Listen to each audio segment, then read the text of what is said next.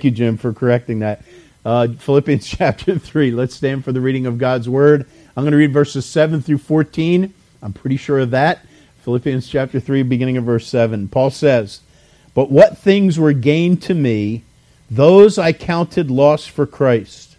Yea, doubtless, and I count all things but loss for the excellency of the knowledge of Christ Jesus my Lord, for whom I have suffered the loss of all things, and do count them but dung, that I may win Christ, and be found in him, not having mine own righteousness, which is of the law, but that which is through the faith of Christ, the righteousness which is of God by faith, that I may know him, and the power of his resurrection, and the fellowship of his sufferings, being made conformable unto his death, if by any means I might attain unto the resurrection of the dead, not as though I had already attained, either were already perfect, but I follow after, if that I may apprehend that for which also I am apprehended of Christ Jesus. Brethren, I count not myself to have apprehended, but this one thing I do, forgetting those things which are behind, and reaching forth unto those things which are before, I press toward the mark for the prize of the high calling of God in Christ Jesus." May God bless his word. Let's bow in prayer. Father, we thank you for your goodness to us, and we're so grateful for your provision and for your blessing. We're so very grateful for our Savior. And I want to just lift up some of our church family members. Lord, I thank you for Peg Willie. I pray that you just encourage her heart and heal her or sustain her. Lord, I pray that she would sense your presence as she has some real physical challenges.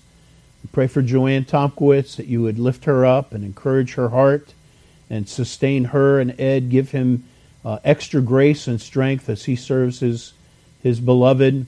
Lord, I pray for Mr. Kerr with his health, that you just give him good days as well and help him, especially with the water gain and the pills that he's taking, that will go well. Also for John Anderson, for that, Father. We just commit these folks to you. For Ed Carpenter, we just ask that you touch the bodies of these dear folks and give them relief to the pain or any discomfort. And thank you, Lord. Thank you for these precious saints. And we ask your blessing on our night tonight and on the Word. In Jesus' precious name, amen. All right, let's turn our Bibles to Philippians chapter 3. Philippians chapter 3. You say, wait a minute, aren't we in the book of Jeremiah? I'm glad you noticed. We normally are going through the book of Jeremiah in the evening services. But this morning, I did a message that I knew would take two parts. And I really didn't want to, for continuity's sake, I didn't want to wait a whole week to finish it. So tonight, I'm finishing, tonight's part 2 of this morning. And we are looking at the text. Primarily, we're looking at Philippians chapter 3 and verse 13. We looked at the context this morning, and the title of the message this morning and tonight is How to Forget. And you remember in verse 13, Paul said, "Brethren, I count not myself to have apprehended." And then this is the phrase that the Lord's been working on me, and it's been a blessing to me, and it's gotten deeper and deeper when he says, "This one thing I do, forgetting those things which are behind, and reaching forth unto those things which are before." Well, what did Paul mean by that? When Paul said, forgetting those things which are behind. I believe it's critical. And I believe that God would that same challenge is ours. We need to forget those things which are behind. Now, we looked at that this morning, and we saw what it could be. I mean, in chapter 3 alone, Paul is talking about, in the early part of chapter 3, he's talking about the things he used to boast in, the things that, he prided himself in, that he was, obviously he was going to boast when he got before God. If God said, why should I let you into heaven? He said, I was a Pharisee, the Pharisee, concerning the law. I mean, he just listed all his accomplishments as a religious Jew and his religiosity. And then when he came to know Christ, he cast all that aside, and he's going to come to God empty-handed, because it's not what you bring to God, it's what you take from him. And so when Paul says forgetting those things behind, it wasn't going back that far. The context, in fact, we'll look at it a little more again tonight. The context is clearly talking about the race. It's all the wording he uses. He's talking about a race. And the race is his Christian life. So from the time he became a believer, his walk with the Lord is pictured as a race, and ours is too. We are running a race. And this imagery is found much in the New Testament. Hebrews, let us lay aside every weight and the sin which does so easily beset us. Let us run with patience the race that is set before us. That's a Christian life. And so when Paul says, forgetting those things which are behind, he's talking about those things since he got saved as a Christian. And they can be a stumbling block. And so we are picking up, this morning, we looked at the word gift, and we looked at the idea of salvation. And now, so the race is not over was the first part. In fact, you remember the first phrase of verse 13. Brethren, I count not myself to have apprehended. He wasn't there yet. He had not arrived. He had not achieved. He's still, seeking to lay hold of eternal life. He's still seeking in that Christian walk as a believer. That's going to be the end goal. But he says, I count not myself to have apprehended, nor should we. In fact, one of the things, if you and I are going to get a grasp of this idea of how important it is to not look back in the certain contexts, how when we look back in this race over the territory we've covered in this race, from the starting line until now, it can cause us to stumble. It can cause us to no longer run the race that is set before us. That's the focus. The race that is set before us, not what we've covered in the past. And that's the idea of this verse. When Paul says, I count not myself to have apprehended. And now let's pick up with it. That was the race is not over. That was this morning. And then tonight we're going to look at 2 points, hopefully, finish this verse. And the second is the verse 13, second part of the verse. But this one thing I do. I would say this one thing we all must do. Forgetting those things which are behind. So we talked about that. We picked up the key to this text is the word forget. And we noted this morning that the word forget as a noun simply means to lose remembrance. And we really focused on that. To cease to retain in one's memory. The older we get, we start forgetting things. I gave an illustration this morning. That's not what Paul's talking about, forgetting those things behind. He's not talking about memory loss. He's more talking about the word forget as a verb.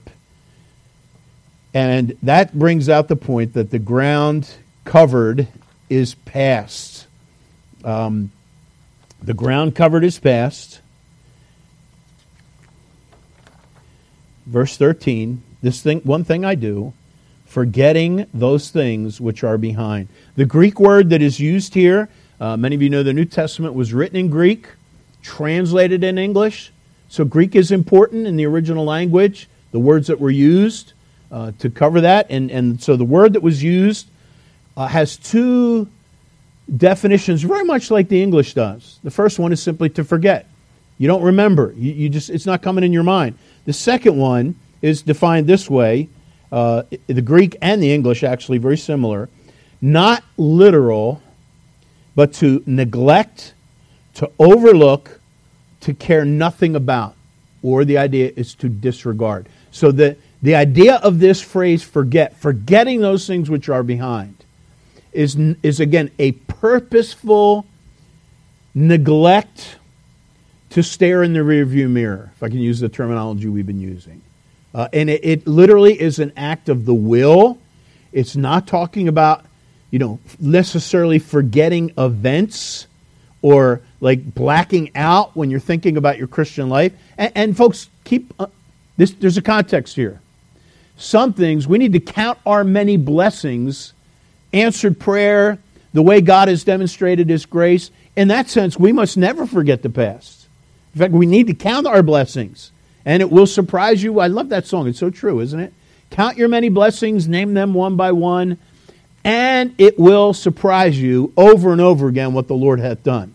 Problem is, when you forget counting your blessings, you forget what the Lord hath done. So that part we should not forget.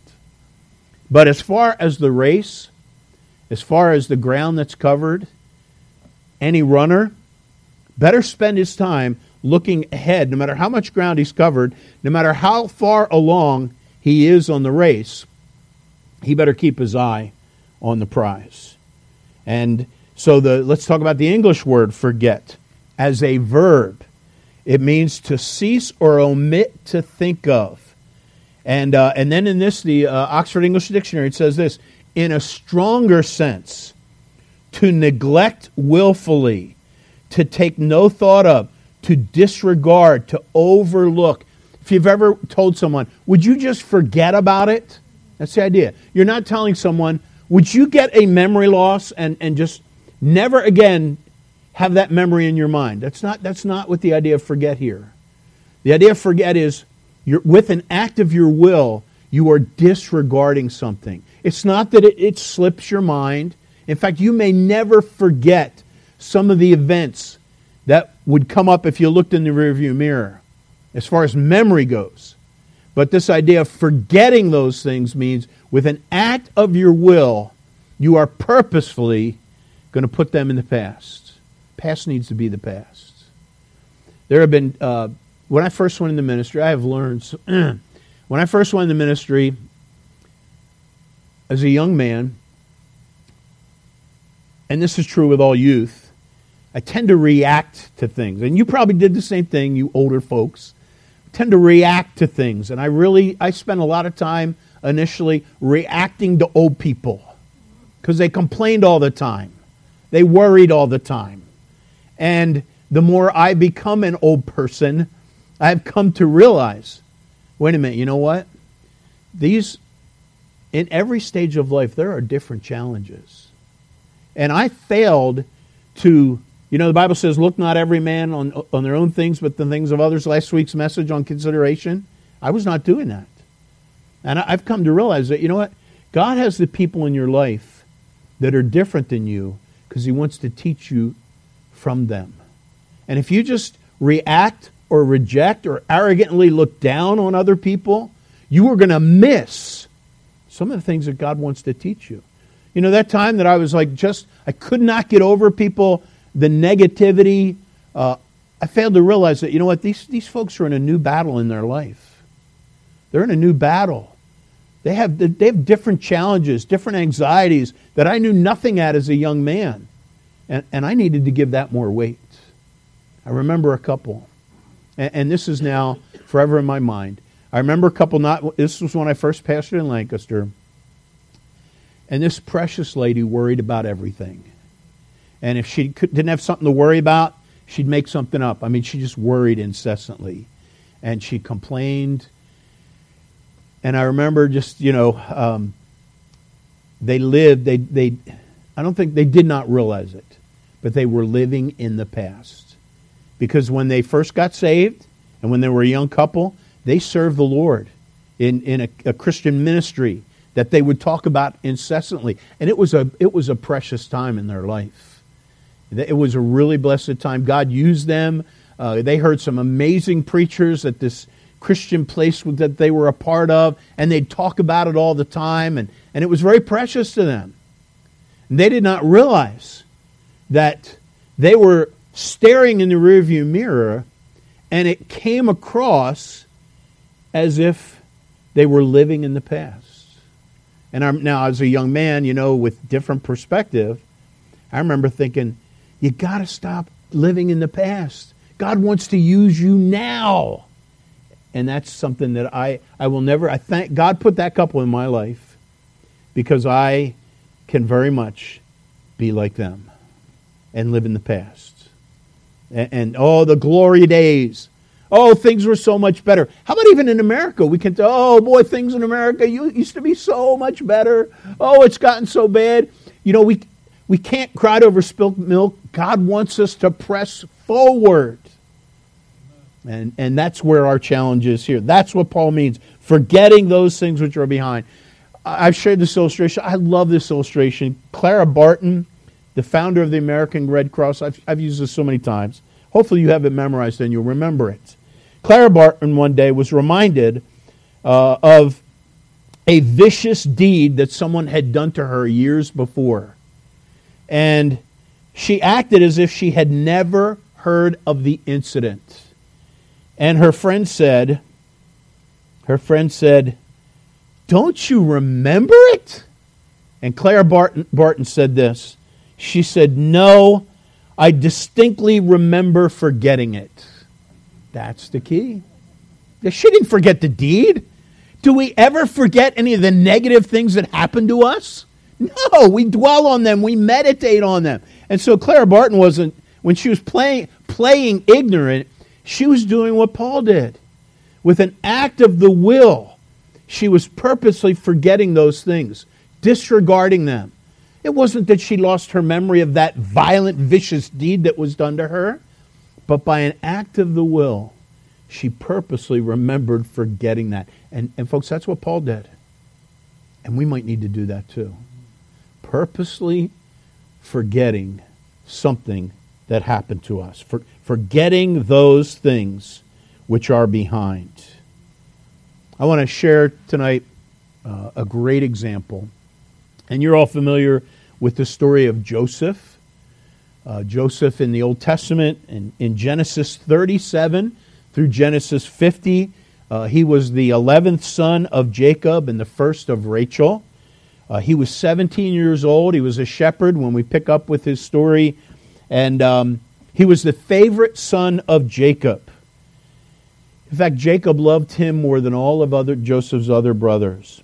And his brothers hated him for it. They resented him. They could not even, they could not talk with him well. They could only say bad. They did not like Joseph at all. And he was somewhat naive because he was a dreamer. God had given him dreams, and he would maybe unwisely share those dreams, which so many of them were, his dreams were imagery of how his brothers would someday bow down and worship him. Can you imagine being like a young brother, and your young brother's like constantly telling you these stories about someday you're going to bow down and before him? I mean, that did not go over well, and they hated him. And their hatred intensified with these dreams. And so when the opportunity came when they were in Dothan, and they planned to kill him, except for the intervention of Reuben, who tried to rescue Joseph and persuade his brothers not to kill him. So they sold Joseph to a caravan of Ishmaelites going into Egypt. And from that moment forward, his life would forever change. The comfort that he knew, the love of a father, the security, his lifestyle would change radically forever. He ended up becoming the beloved son to this. His life was changed in a moment. I'm reading some notes I wrote down. From being the beloved son to the slave in an unknown land in Egypt. And God was still with him. In fact, he ended up in Potiphar's house, and God blessed Potiphar, who was a powerful leader in Egypt. God blessed Potiphar because of Joseph. And then, as if he hadn't had enough bad knocks against him, Potiphar's wife tempted him. Joseph fled, causing her to make up a story that he had, pursued her or had assaulted her, and he ended up in prison. It's amazing. So many things, quote unquote, went wrong in Joseph's life. And now, before we look at the main verse that just is every Christian needs to be aware of this verse in Genesis 50, if you're not already, and most of you are. But let's go to Genesis chapter 41 first. Now we're going before this event, the culmination of Joseph's betrayal from his brothers. That's in Genesis 50.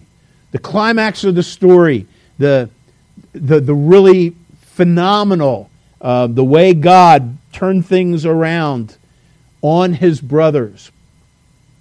But what about all that time? This morning we looked at 1 Thessalonians 2:13, how Paul was rejoicing that when he went in and preached the gospel to the Thessalonians, they didn't receive it as a human message. They received it as it really was, the Word of God. And then Paul said, which effectually worketh in you. In other words, that's written in the present tense, and it is working right now in you. And that's the thing we want to focus on. God is not done with you. He which began a good work in you will perform it until the day of Christ Jesus. If you've been born again, and the Spirit of God is dwelling in you, God is working in you. And His Word, it's still working in you. God's Word never quits. And so Joseph, during that time where most people that have been done wrong during the years after the offense, being betrayed by your brothers who wanted to kill you, and but for the intervention of one brother, they would have killed you. And they sold you into slavery. You haven't seen your father since then. He thinks you're dead. Joseph has no idea. Can you imagine during these years how Joseph could have done what so many people did and do? He could have nursed a grudge. He could have taken that time to stew over how he was betrayed. He could have re-envisioned the hurtful things that his brothers did. He could have lived over and over again that day that they betrayed him and sold him into slavery, because his life would never be the same, and he loved his parents. Think of how bitter he could have gotten. And by the way, there's a lot of people that are in that position. They've been done wrong, and they just meditate on it. They just think on it. They relive it. And instead of God's work, God's Word being involved in their life, they have resisted the ministry of the Holy Spirit. They have failed the grace of God, and they have become bitter. And so here's a sign that during these transitional months and years, that Joseph did not get bitter. Now in Genesis 50, we're going to realize, he did not get bitter. And if he was bitter, it would have been a very different story. But look at this gem in Genesis chapter 41 and verse 51. It's sharing the story of Joseph and his children. And it says, Joseph called the name of the firstborn Manasseh. Isn't that awesome? Manasseh. Say, I guess that's not a bad name. What's the big deal? It's what it means. Manasseh means causing to forget. And look what it says. Joseph called the name of the firstborn Manasseh, for God said he. This was his testimony. God hath made me to what? Forget all my toil and all my father's house. You see, Paul wasn't the only one forgetting those things which are behind. Joseph named his firstborn after the lesson that God was teaching him, Manasseh, because God made me forget all my toil. Now, by the way, just so you think, it's not that God blessed Joseph and took his brain cells of that event and removed them, so he's like, what happened in Egypt? I don't remember. It's just a blank to me. Those years, I don't remember what happened. I've got amnesia for That's not what he's saying when he said it caused me to forget. Because he said, God hath made me to forget what? All my toil. So it wasn't that, there was this amnesia that he just forgot about it. He's using the term forget in the verb, the stronger, more intense way. He chose not to regard it. And God did that. I don't know how bad you've been hurt. But no matter what's happened in your past, no matter how much you've been hurt, no matter how much you've been let down, God wants you to forget it, to not that you won't ever, I won't remember it anymore and then I'll be happy. Some people live like that. Well, I'll forget about it when God wipes my memory free. No, you by an act of your will You got to stop looking back and press forward. Forget those things which are behind. And some of you may need to do that. I met so many people that are stuck in the past. Many have stopped going to church. Many have stopped, given up on the Lord because of either perceived or genuine hurts. What has happened to them? And so because of it, they're maybe blaming God. But I love this. Manasseh, causing to forget. He is telling us, God gave me grace so that I'm not living in the past with all those bad deeds that my brothers did. And that will be tested in a few years. In Genesis chapter 50, whether he really did forget or move on from it. We use that idea. In fact, that's how I want you to think of it. It's not it's not that God is saying it won't ever pop into your mind. Sometimes Satan will throw those fiery darts, and it might be a memory of something that just won't go away because he's trying to work on you, maybe to get you bitter at someone. So he's going to bring that. He's so faithful to do that. We always give Satan credit for some things which are his. Like, for example, when you're trying to do your devotions at night or in the morning, you start reading the Scriptures, and all of a sudden your mind starts spacing out. Or all of a sudden you start falling asleep. Isn't that amazing? I think the devil might have something to do with that, helping us with that, because he doesn't want us reading the Scriptures. It's very real. Well, you better believe that he's going to use his fiery darts to throw things at you from your past to get you stop looking forward and looking past. The fiery darts. He doesn't, God wants those fiery darts quenched. He doesn't want them fulfilled and meditated on. Now, Genesis 50. Let's go to the culmination here. Genesis 50. And by the way, while you're turning there, let me finish reading the second verse of where we just were. In Genesis 41 and verse 51, or verse 52, it says, "And the name of the second." So his firstborn he called Manasseh, causing to forget. For God said, He made me forget all my toil in all my father's house. And then verse 52, "And the name of the second called he Ephraim," which means fruitfulness. Here's the key. Paul, it was imperative that he not look back either on the bad experiences, the pain, or even on his accomplishments. Remember, we're talking about a runner in a race. And sometimes as a runner in the race, it might be very common or natural for you to look back, maybe to see who's behind you, or just to get a look at the landscape and see how far you've come. And there might be a place for that once in a while. But if you're going to be running a race, you better not be spending much time looking at the ground that's been covered. Because you want your eyes to be straight on, because that's where you're heading, and you've got more ground to cover. And there's people that are no longer covering ground because something happened in their past, and they gave up. Don't give up. Don't. And so now we fast forward in the future, and here Joseph has become one of the most powerful men in Egypt, and because of his blessed dreams that got him in trouble with his brothers, he was able to anticipate something that was going to happen in Egypt. There was going to be 7 years of abundance, and then there was going to be a long famine. And because of this dream, Joseph was able to tell Pharaoh, and they were able to prepare during those bountiful years and store up, because they knew there would be 7 years to follow. And because of that, everything changed, not just in Egypt, but all the lands around it. And over those 7 years of famine, people, their livelihood, their crops died. They became poorer and poorer and more hungry. And pretty soon, word passed around that there were stores of abundance of food in Egypt. If you want to get by, you want to live, you got to go to Pharaoh, because he's got storehouses, and that's your only way to live. What an amazing turnaround. How God is in charge, orchestrating these things.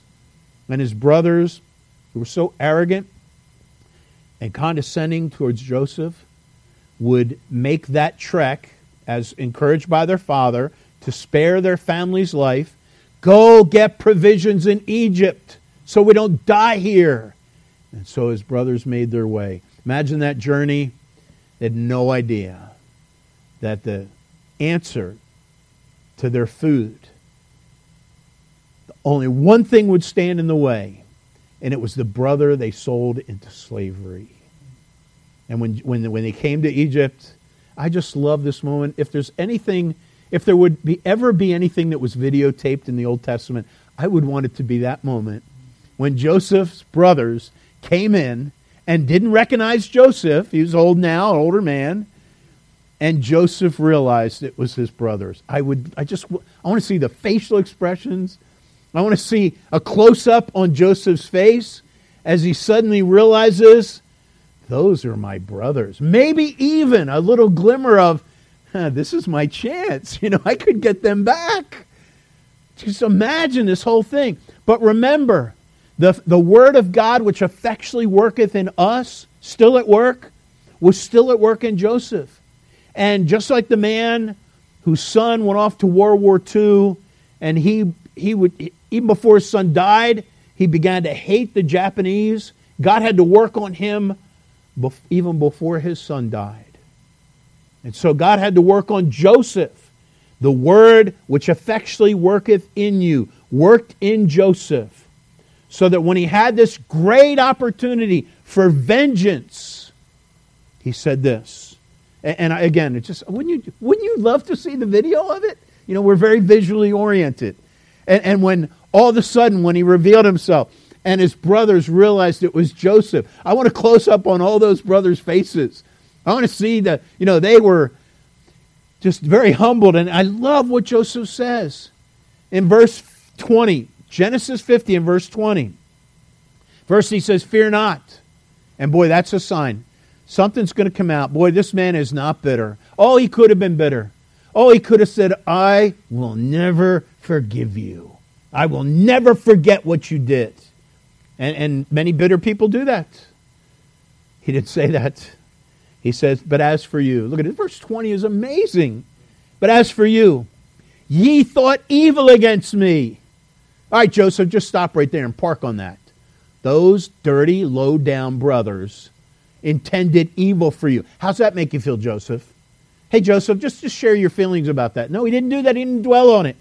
Because his thought was parked in the next statement.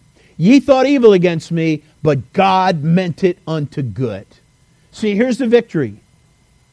Joseph wasn't looking behind. He forgot those things which are behind, and he was pressing forward. He's reaching forth. And he knew that even the things that are bad in our life, God intends to use them for good. Romans 8:28. All things work together for good. Not our good. Work together for good. And so, as they work together, that means don't be looking at what happened in the past. Be looking how God resolves it and works it for His glory. And that's what Joseph did. Can you believe that? I love this. Oh, that the thousands, tens of thousands of people that have become bitter over the years and ended up just lashing out. Maybe the mass murderers, the people that go out and just kill people because they're just so filled with anger. If they had only first come to know Christ, understood the grace of God, and come to know the goodness of our God, and had the effectual working of the Word of God, things would have been so different.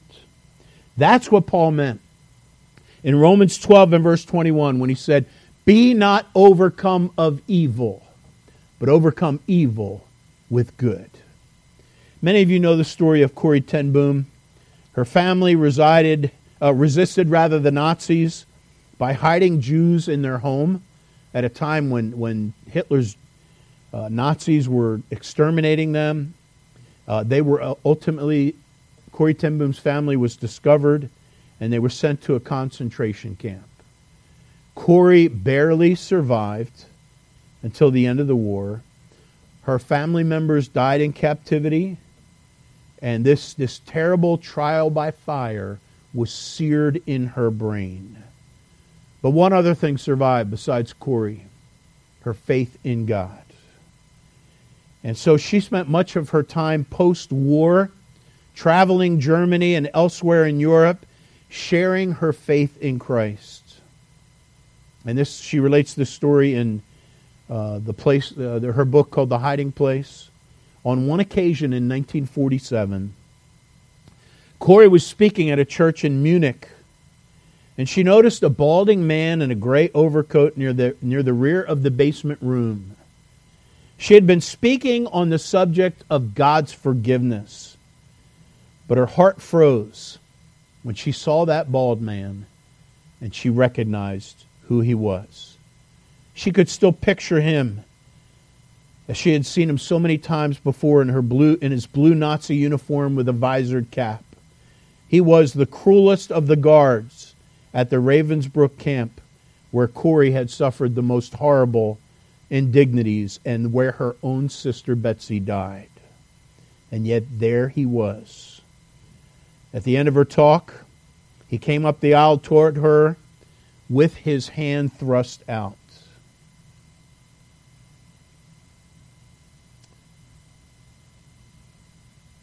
And he said, "Thank you for your fine message. How wonderful it is to know that all our sins are at the bottom of the sea."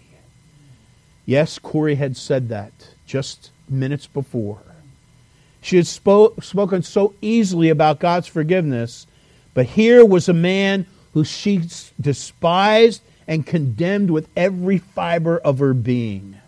And he's reaching his despicable hand out to her. She couldn't take his hand. She couldn't extend forgiveness to this Nazi oppressor. And she realized that this man didn't even remember her. How could he remember her among thousands of prisoners? He said, "You mentioned Ravensbrück," the man said, his hand still extended. He said, "I was a guard there, and I'm ashamed to admit it, but it's true. But since then, I've come to know Jesus Christ as my Lord and Savior." He said, "I've struggled with the cruel things that I did, but God has forgiven me."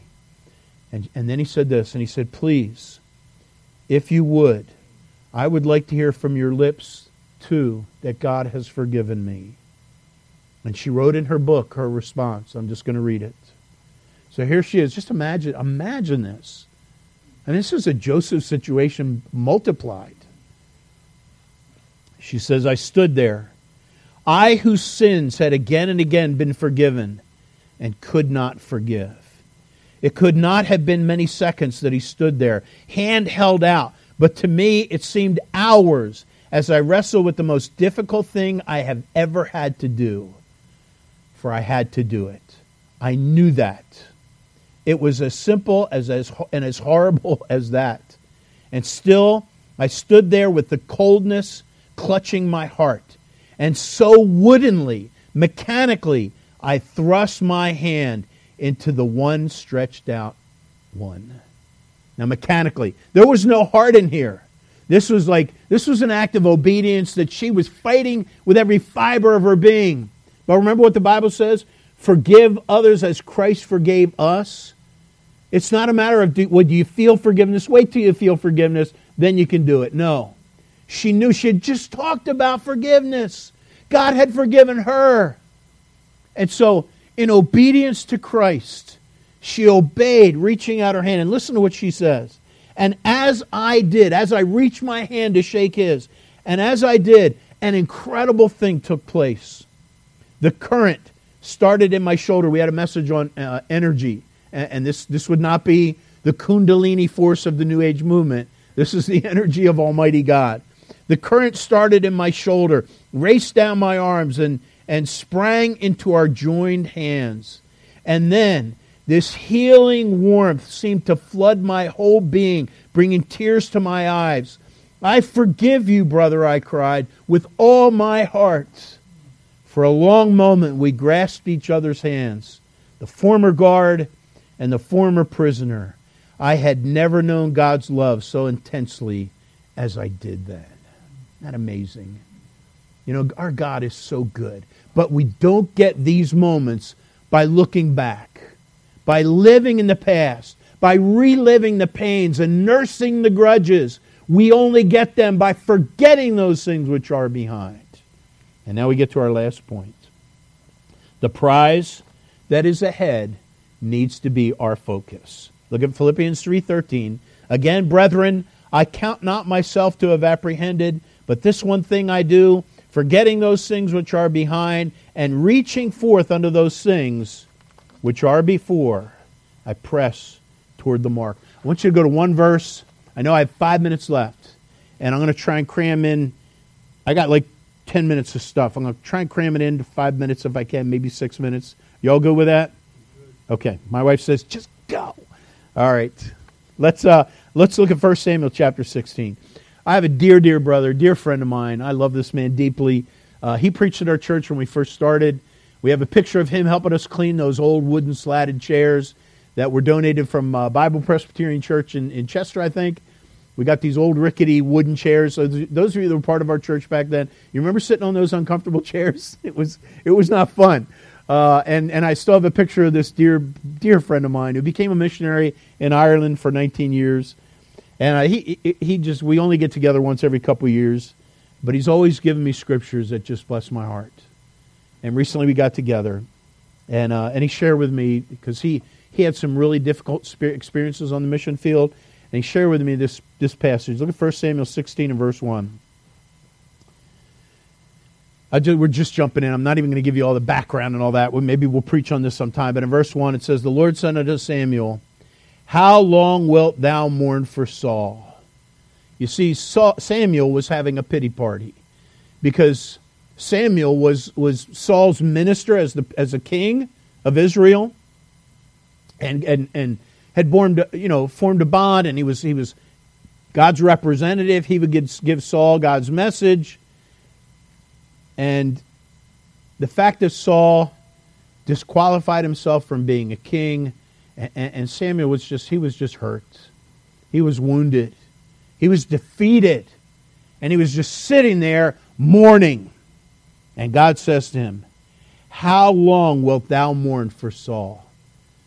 I.e., how long are you going to look in that rearview mirror?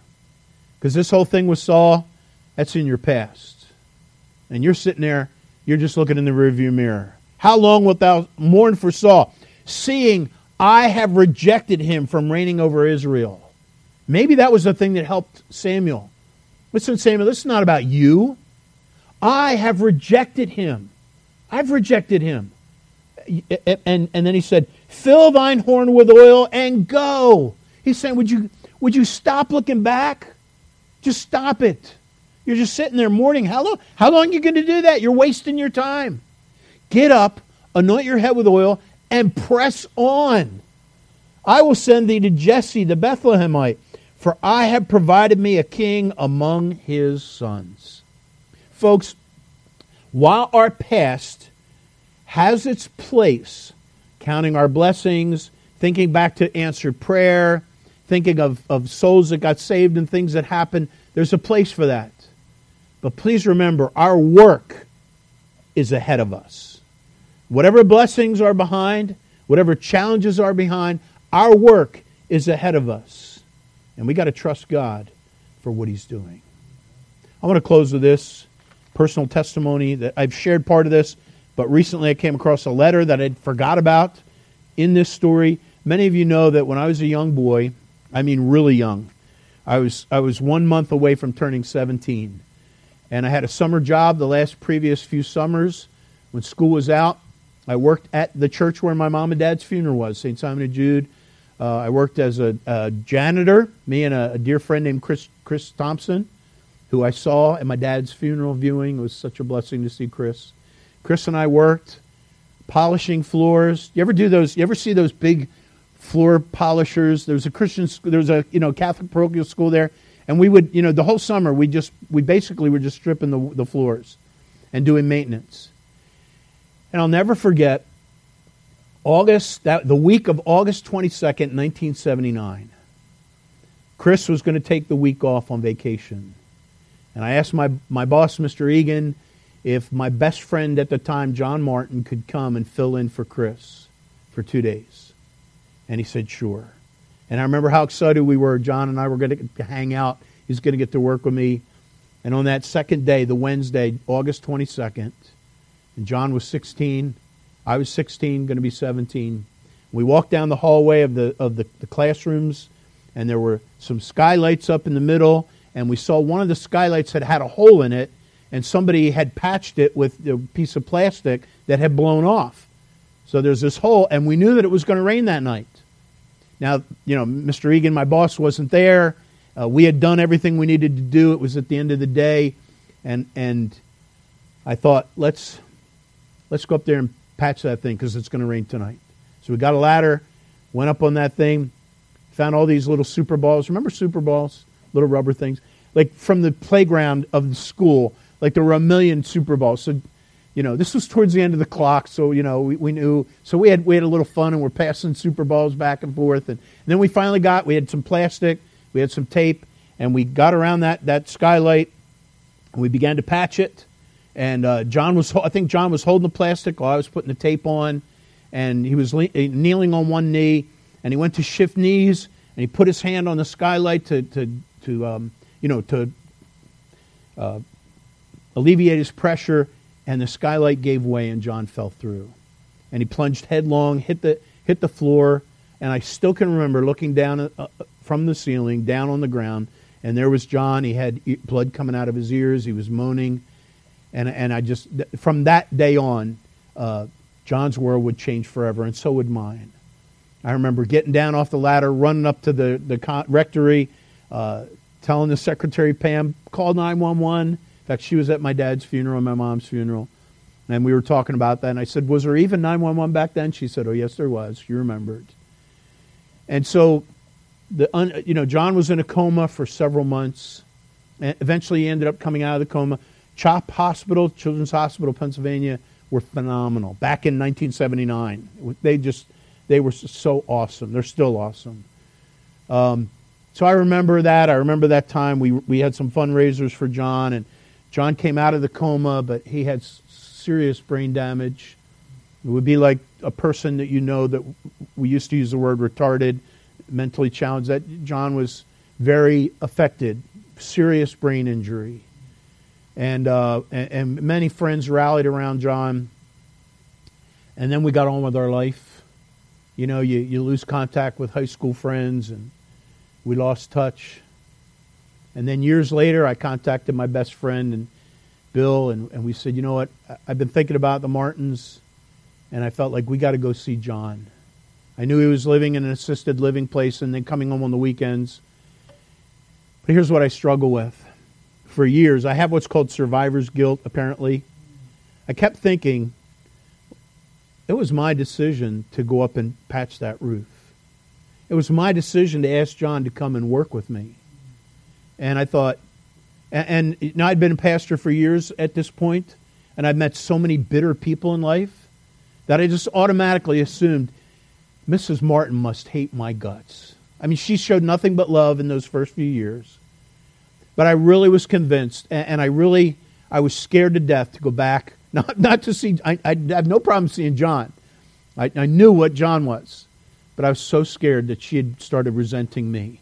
I was just counting on it. And when we got there, and we first saw her, she had nothing but love for me. And I shared that with her. I shared how I'd been scared to death that she was going to resent me. And I just came across, I did not know that she wrote a letter to me at that time. She passed away several years ago. And I just within the last month or two, I think, I came across this letter from Mrs. Martin during that time. After I'd asked her, you're not bitter, and she wanted to assure me, listen to what she said. This blesses my heart. And we'll close with this. She said, Dear Steve, I just want to tell you that I never felt any bitterness toward you for the day that John fell. Bitterness serves no purpose. Life happens, and you just have to accept and get on with it, which is what we tried to do. Get on with helping John to make the best recovery he could. I do not dwell on what if. There's Philippians chapter 3, is it not? Forgetting those things which are behind. I do not dwell on what if. I did have a brief moment of what if. What if I had not let him go to work at the school? So she struggled with what I struggle with. She struggled with, I shouldn't have let him go. She said, but that too serves no purpose. Do you hear the wisdom of that? Life happens, and it doesn't come with a guarantee. We need to make it the best life we can. I appreciate all your prayers. I know they helped John to survive the injury and continue recovering. And here's where she presses on. She said, we have met some wonderful people that we might never have come into our lives otherwise. People who really cared for John. Therapists, attendant caregivers, other families dealing with the same injury of their family members. Keep those prayers coming. Barbara Martin. And her family, because of what happened to John, started all these Pennsylvania Head Injuries Foundations and other communities to help other families go through the same thing, to navigate the healthcare systems, all because of what happened. And it just reminded me, what God means for evil, or what people mean for evil, God means for good. What the devil means for evil, God means for good. So now for you, for me, stop looking back. Okay, count your blessings. You can look back then, and then get your eyes forward, and let's press toward the mark. Let's pray. Father, thank you for your word. Help us, Father, to apply these things. Help us to learn how to forget and do exactly what Paul did, realizing none of us have arrived, forgetting those things which are behind, and pressing toward the mark. Lord, help us to lay aside every weight and to look unto Jesus, the author and finisher of our faith. Help us to forget. We pray in Jesus' name. Amen.